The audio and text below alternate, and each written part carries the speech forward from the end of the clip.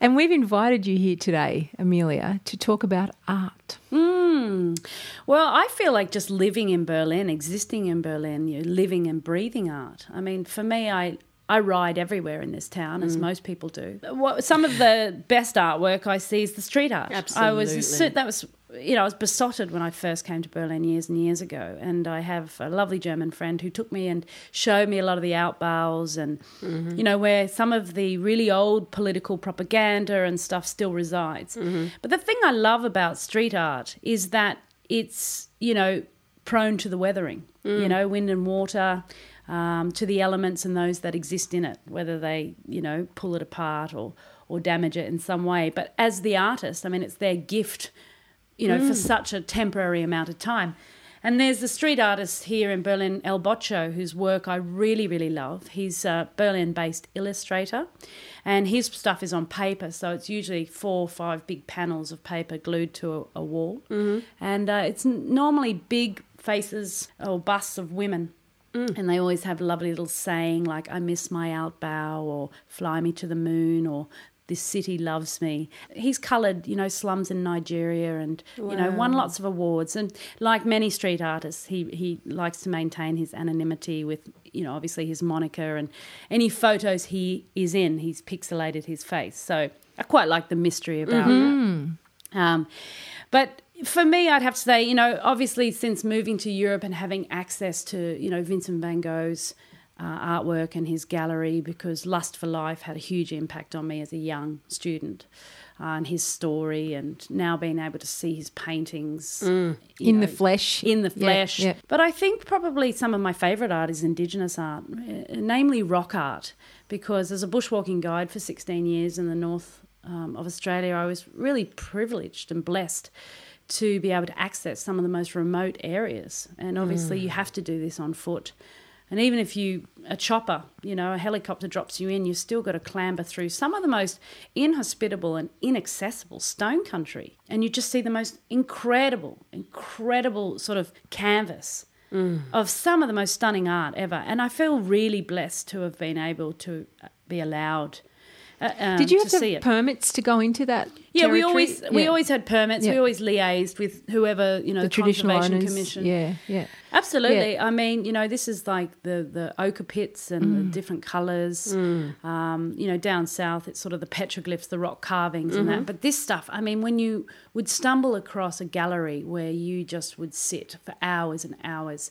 And obviously leading these bushwalks, you have like-minded, gutsy, outdoorsy, empathetic, sensitive to the environment, and now sensitive to the cultural surroundings that they're in. Because I guess what I wanted to say was I had so much access to this art, and it was really beautiful, and I would often take clients back time and time again. There was a particular site in the north of the Kimberley, just north of the Isdale River, which is one of the deepest gorges in the Kimberley, which is in the north of Western Australia.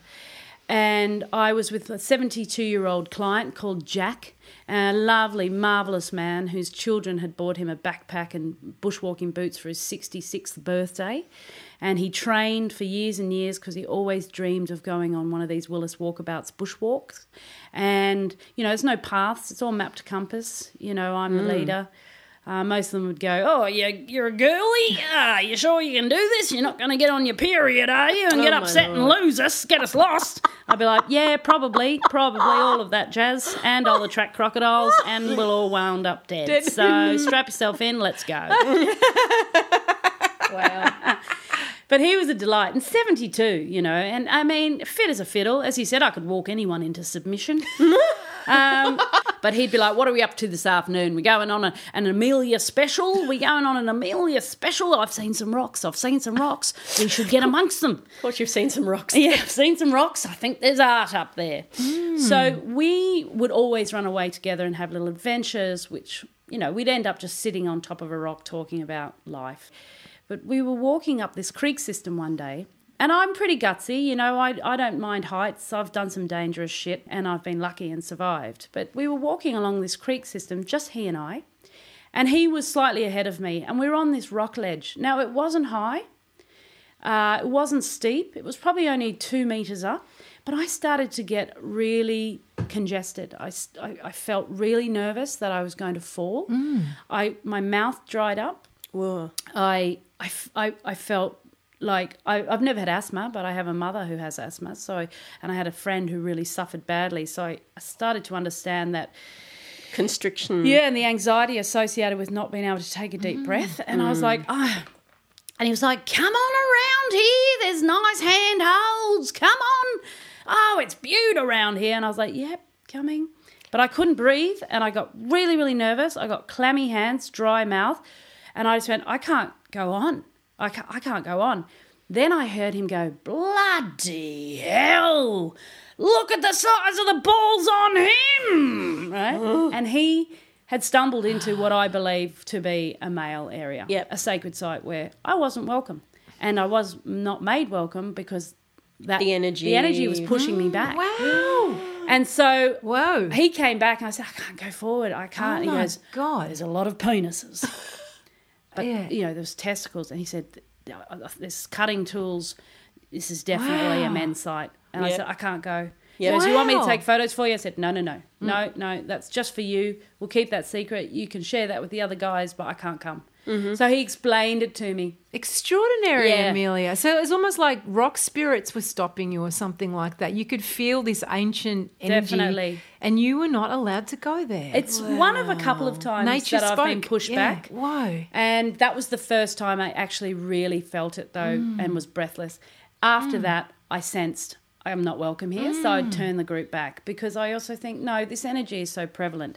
And there was this fantastic art historian, specifically with Aboriginal art in Australia, George Chaluka. He was a Czechoslovakian man who fell totally in love. My husband, Oliver's best mate, Liam, it was his father-in-law. Oh, wow. Yeah. Well, I was very fortunate to have time with him because he lived in the apartment next door to my other friend who was a bushwalking guide.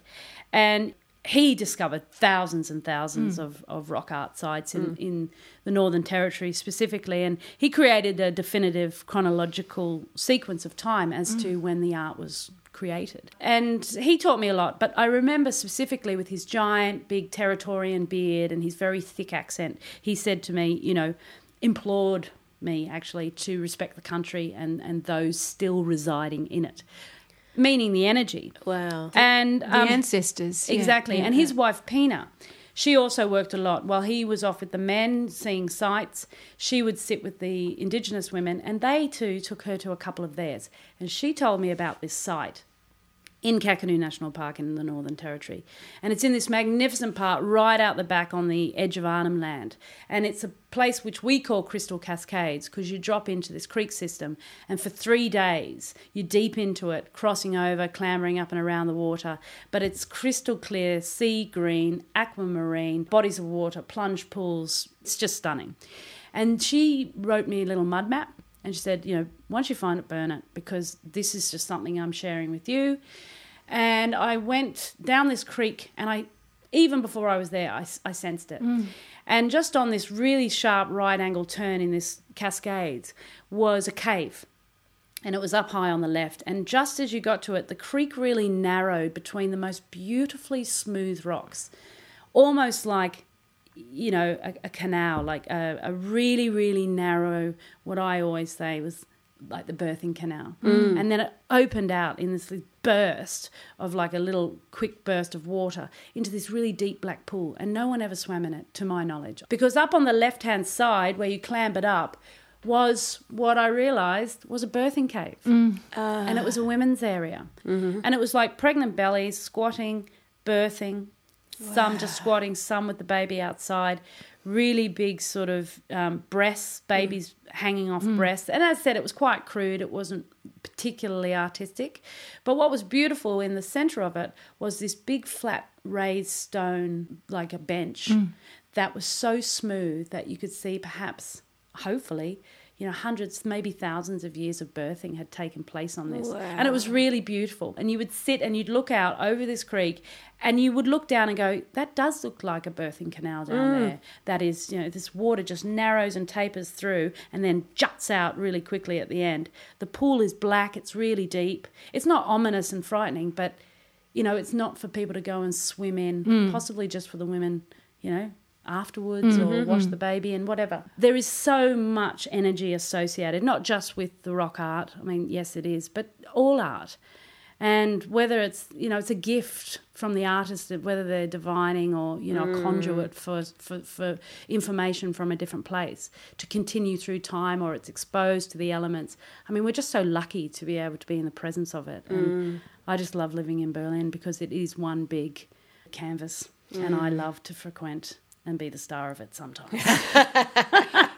So from the ancient, mystical, spectacular caves of Kakadu National Park to a bedroom in Moabit and its surrounding vacant lots with paste-ups and stencil art and graffiti, Sam and I, inspired by that amazing story, Amelia, might just have to rush out now and in giant letters paint "Commit No Nuisance" on the side of this outbow. I think so. In thank you to you, in gratitude to you. Thank you so much, and we'll talk to you again next episode of Three Wicked Women. My absolute pleasure. Thank you for having me. I'm now off to commit no nuisance.